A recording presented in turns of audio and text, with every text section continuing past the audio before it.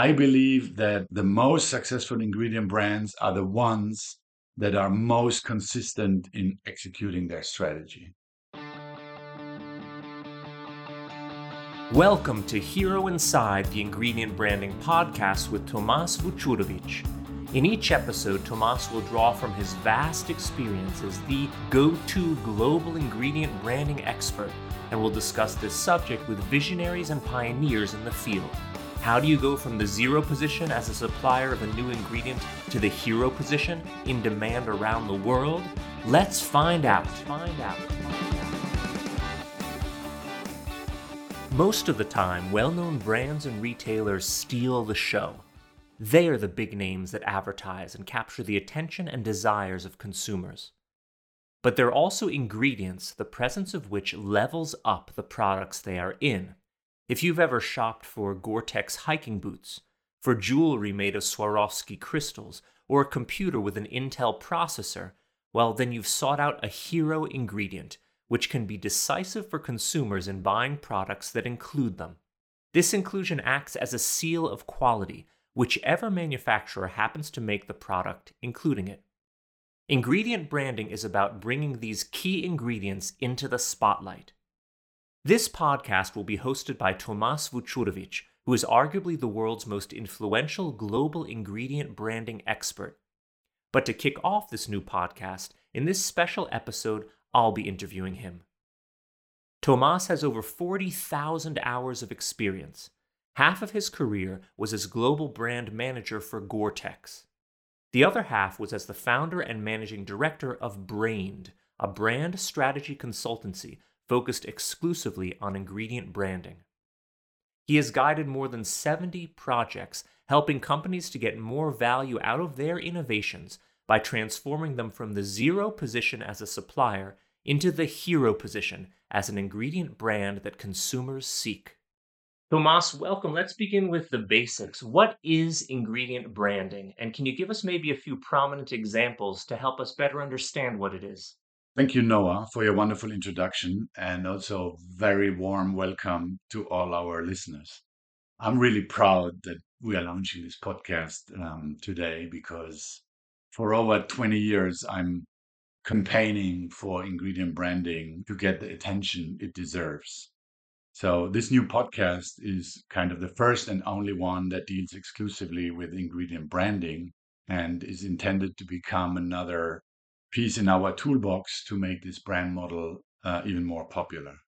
But to answer your question, if we consider ChatGPT or Google, then ingredient branding refers to a marketing strategy where a specific component or ingredient used in certain products is given its own identity. This approach highlights the significance of the ingredient and aims to establish brand recognition, increase the perceived value, and create a preferred consumer association with that ingredient. And undoubtedly, the most frequently mentioned ingredient brand is Intel, which first emerged in 1991 through a major media campaign called Intel Inside. Other prominent examples, of course, include brands like Gore-Tex, Bose, Dolby, Shimano, Teflon, Tetra Pak, NutraSweet, or Swarovski crystals. So all recognizable household names in a wide range of industries. However, at Brained, we provide a more specific definition. For us, ingredient branding is a brand and business model that is dedicated to help companies create more value from their innovation by making them a relevant component. And that enables companies to raise above that traditional status of a supplier and establish more of a partnership with their clients on eye level. The ultimate objective so for the ingredient brand is to positively influence the buying decision of the finished product in which it is processed. And if you do that right, then you create an advantage for all market participants involved. So not only for yourself, for your ingredient, but also for the brand that is using your material and also the distribution, the retailer that sell those products. So the ideal outcome of a good ingredient brand strategy is a triple win scenario. Now, that's very inspiring because I have this sense that ingredient inventors are too often trapped in a weak position as the supplier. And you've described your mission as helping inventors realize fair value for their innovations. So, why is it that ingredient inventors are so often in this position of weakness, and what can branding do to help? Well, if you are a generic supplier of a particular material or technology, your specific contribution to the finished product is unknown to the consumer or end customer. Because in ingredient branding, it doesn't need to be always a consumer involved. It could also be a industrial customer. But your ingredient might just be that one thing that makes these products stand out or help them to really differentiate from others. So the brands and retailers, they hold the power because they attract and own the audience. And as long as your solution, your technology is unique, that's okay. But if competitors are offering a similar or identical technology, they will quickly trap you. And then you will find yourself in this vicious circle of pricing pressure and unfavorable terms set by your customers. This again puts significant strain on your profit margin and threatens the quality of your business in general. So the concept of ingredient branding is to build awareness and preference for your component or material and make your value proposition known and convert it into a brand promise that is attractive to the end user. So ultimately, you build your own audience, ideally, even a fan base that insists on your ingredient when they shop. Now, we've dived in the deep end here, but I'd like to go back to the beginning a little bit. Can you tell me when and why did you start thinking about ingredient branding all the way back in the earlier days of your career? Well, it obviously started in 2001 when I was appointed global brand manager for Gore-Tex. I was already a big fan of the brand before, so I immediately had to get deeply involved in ingredient branding. And over the course of almost 10 years in that role, I gained a deep understanding of this brand model, very much through amazing colleagues at WL Gore, but also through other initiatives such as benchmarking groups with other well known ingredient brands. So we met companies like 3M, Intel, Tetra Pak, or Swarovski. Additionally, I also had a quite lively exchange with the academic community. So professors, book authors, students, and also brand consultants. So when I decided to start my own business, I thought it was a shame to lose this knowledge inventory. And at the same time, first client requests came in. So the path was somehow mapped out. And when you first began as an ingredient branding specialist, what was the landscape like? Because these days I hear about ingredient branding, but it wasn't concept of ingredient branding perhaps wasn't as branded back when you first began. So what was the landscape like in the earlier days? When I look back and with today's knowledge, I would say it was the time of the performance driven first generation ingredient brands, as I call them in my generational model. I think we could also refer to that as the DuPont model because nylon, introduced by DuPont in 1938, was clearly the first genuine ingredient brand. Although, interestingly, it was never registered as a trademark. Uh-huh. Other brands from the DuPont cosmos followed, such as Cordura, Teflon, or Lycra. And many American European companies, mainly from the chemical industry, joined in. As mentioned, 3M, Dow Corning, BASF, Bayer, or DSM. And brands such as Polartec, Primaloft, Velcro, or Scotchgard were established. So these first generation ingredient brands relied heavily on proprietary innovation, often patent protected, that advanced the performance of the finished product in which they were incorporated. So their mission was really to make their customers' products better. Hmm. So you mentioned already Brained, which is your own consultancy for ingredient branding that you began in 2011. Um, Over the course of running your own consultancy, so if we look for the time after your time at Gore-Tex, what has changed in that period? Oh, a lot. It massively changed. So, on the one hand, of course, it is becoming increasingly difficult to develop a new to the world technology. I mean, if you are lucky and you really find something that nobody else has, you can still apply the first generation model. But the biggest change we see is the move towards greater sustainability and a circular economy. So brands and retailers have suddenly identified a whole new set of needs. It is not necessarily about bringing products to market that perform better, but products that have a better environmental footprint. And that is where what we call the next generation ingredient brands came in. This second generation beginning to address environmental issues by, for example, recycling specific waste streams or making products in general more sustainable.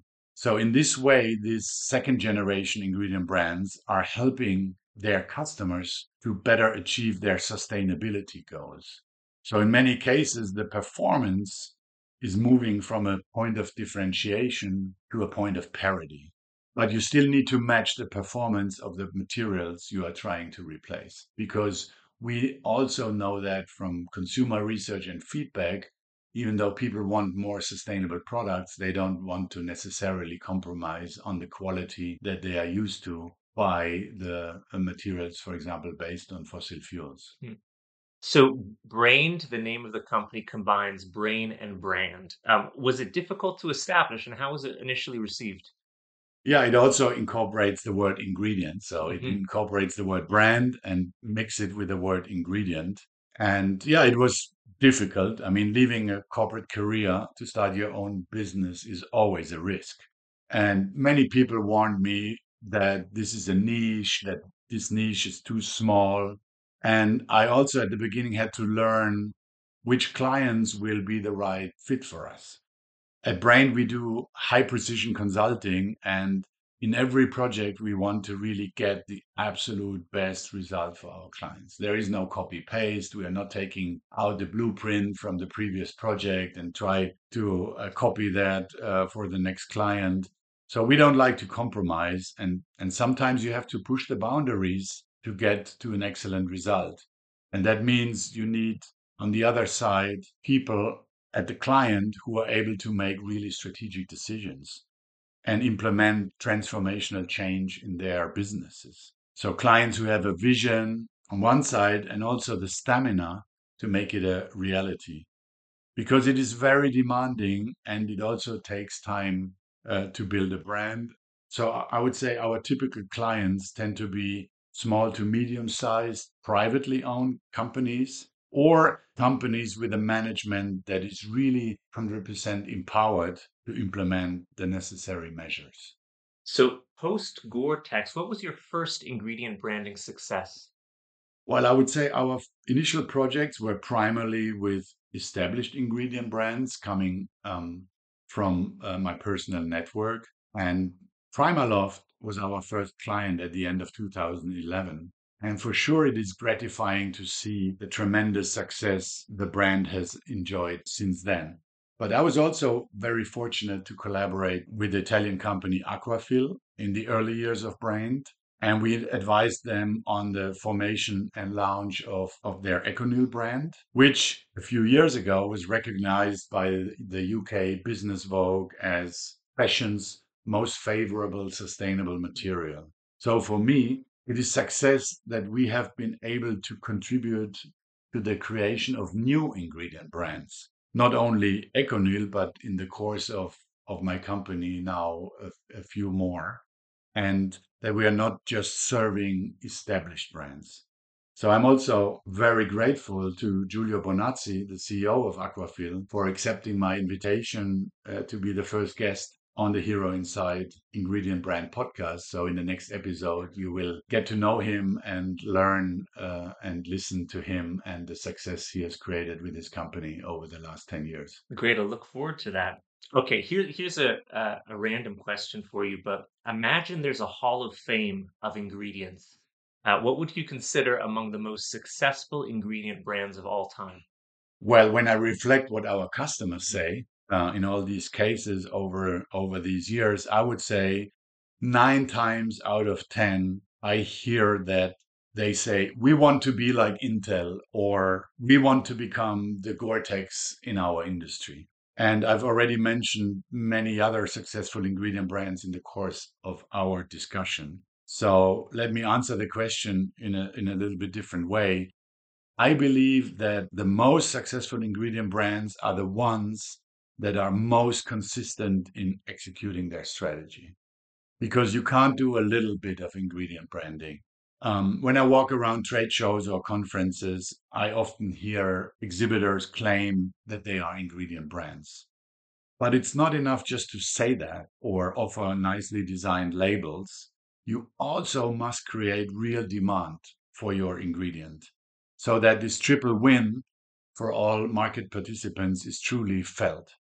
Otherwise, you will be out in a season or two. So there is no guarantee for success, and even well known ingredient brands can't stand still and need to constantly develop further. And I hope we will also discuss that with some of the established players in the market. Because if you look at a brand like Intel, who was tremendously successful with desktop computers and laptop, they're now facing a total new situation with the mobile industry. And I haven't seen recently a mobile phone with an Intel Inside sticker on. So you need to bring your ingredient brand model into a new reality.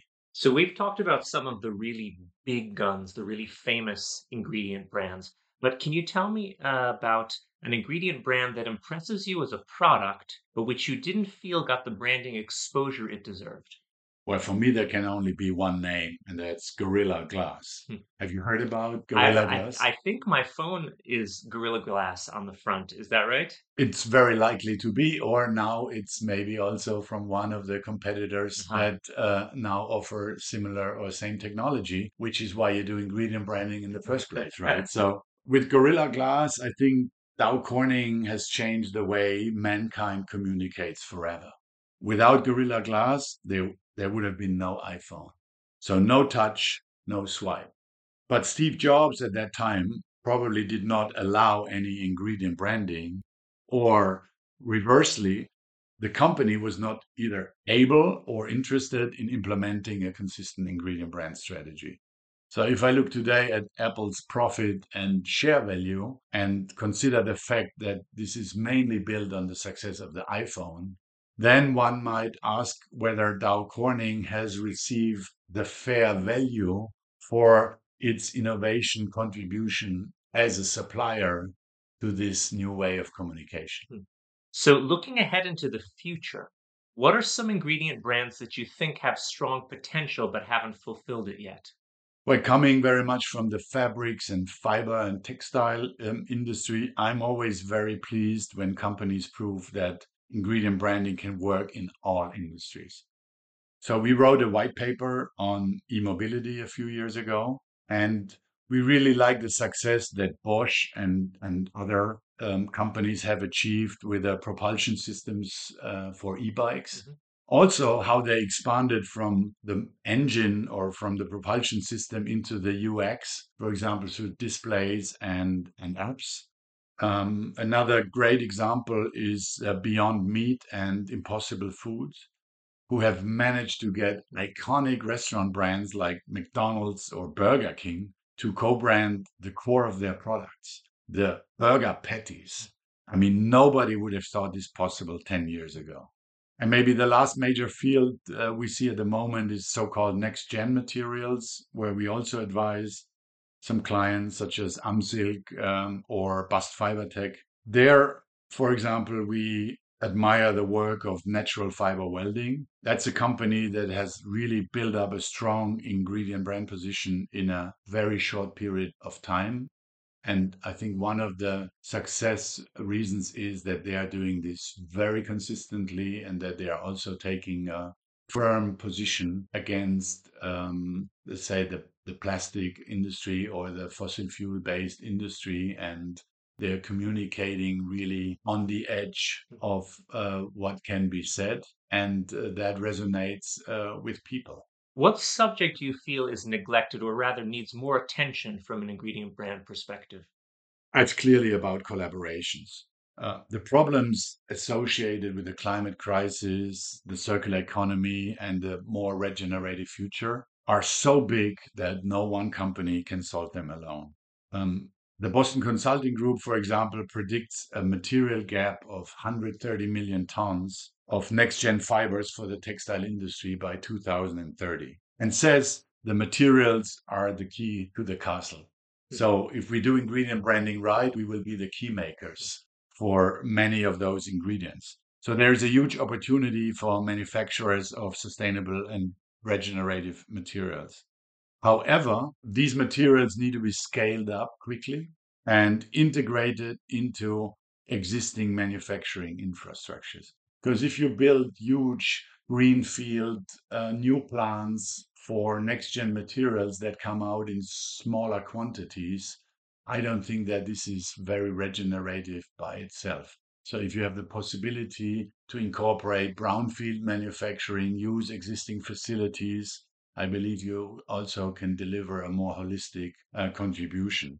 And this demand will require a mindset shift away from the competitive thinking of the linear economy towards greater collaboration and shared solutions between, on one side, the startups that invent next gen materials, and on the other side, the established players who have the capacity and the know how to manufacture them in large volumes.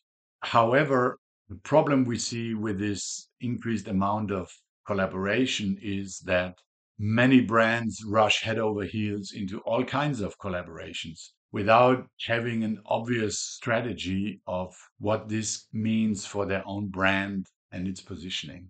In preparation for this interview, I did a lot of research, and it's clear that you are the go to global ingredient branding expert. So, why did you decide to start a podcast? I think I've gained a wealth of knowledge and experience in my over 20 years in that industry, largely also thanks to the valuable input of my clients. And recently, the last couple of years, more and more startups are coming to us and are looking for guidance. And with the Braindery, we have launched the first masterclass on ingredient branding where startups can, guided by us, develop their own ingredient brands versus us delivering the solution for them. That's also a style that startups prefer, to do it by themselves or to do it collectively with others. This ingredient brand now know-how is often gated. It's either with the well-established brands, it's with the academia, or it's with consultants like me. So I feel it's time and important to give something back to the community. And launching this podcast is one way of doing that. If I can contribute to the success of more sustainable innovation through ingredient branding by sharing my own experiences and those of my guests, then I'm also kind of indirectly contributing to a better future for my daughter and all the children of the world. So, we already mentioned Brained as your consulting firm, but you just mentioned Braindery. Can you tell us just a little bit about what that is? Yeah, the Braindery is our educational platform, and we clearly want to separate our consulting business on one side and the community work we are doing through our masterclass and our podcast. And as you know, a Brandery in the definition is something like a college, like a community college where people can go and learn and get educated. And that's also our the principal idea behind the Braindery. What's the website of the Braindery for those interested? Oh, it's very easy. It's braindery.com. Okay. And last question for you, Tomas. What can we expect in season one of your podcast? I guess we will introduce the audience to great, passionate, visionary brand makers who have set out to develop and establish incredible ingredient brands against all odds. It's really not easy to build an ingredient brand, and I believe they will also share that experience. I heard a quote, and we will probably hear it again in one of the episodes. If I would have known at the beginning what's ahead of me, I would probably never started that journey. So, as already mentioned, Giulio Bonazzi will be my first guest. And in the following episodes, we will look at the first regenerative ingredient brand, which I think is also highly inspiring. It's a startup from Canada. But we will also get the makers of the more established ingredient brands in front of the microphone, but always with the aim that the community can learn from their experiences, their successes, but also from their difficulties and challenges. So please, as we make this offer to the community, it's also on the community to help us to make this podcast successful. So subscribe to our channel, share, leave your comments, and help us to establish the first ingredient brand podcast. This promises to be a great podcast. Tomas is going to be hosting these incredibly interesting and successful influencers in the ingredient branding world, and I'll look forward to subscribing and catching all the episodes. Thank you so much for spending some time with us today. Thank you very much, Noah, for taking the time and supporting me in this episode 0 of the Hero Inside podcast. This has been an episode of Hero Inside, the Ingredient Branding Podcast with Tomas Vucurevic. Each episode features stories and wisdom from game-changing creators and the shapers of the world's most exciting and influential ingredient brands. To learn more about ingredient branding and Tomas's work, visit brained.co. That's BRAIND.co. Until next time,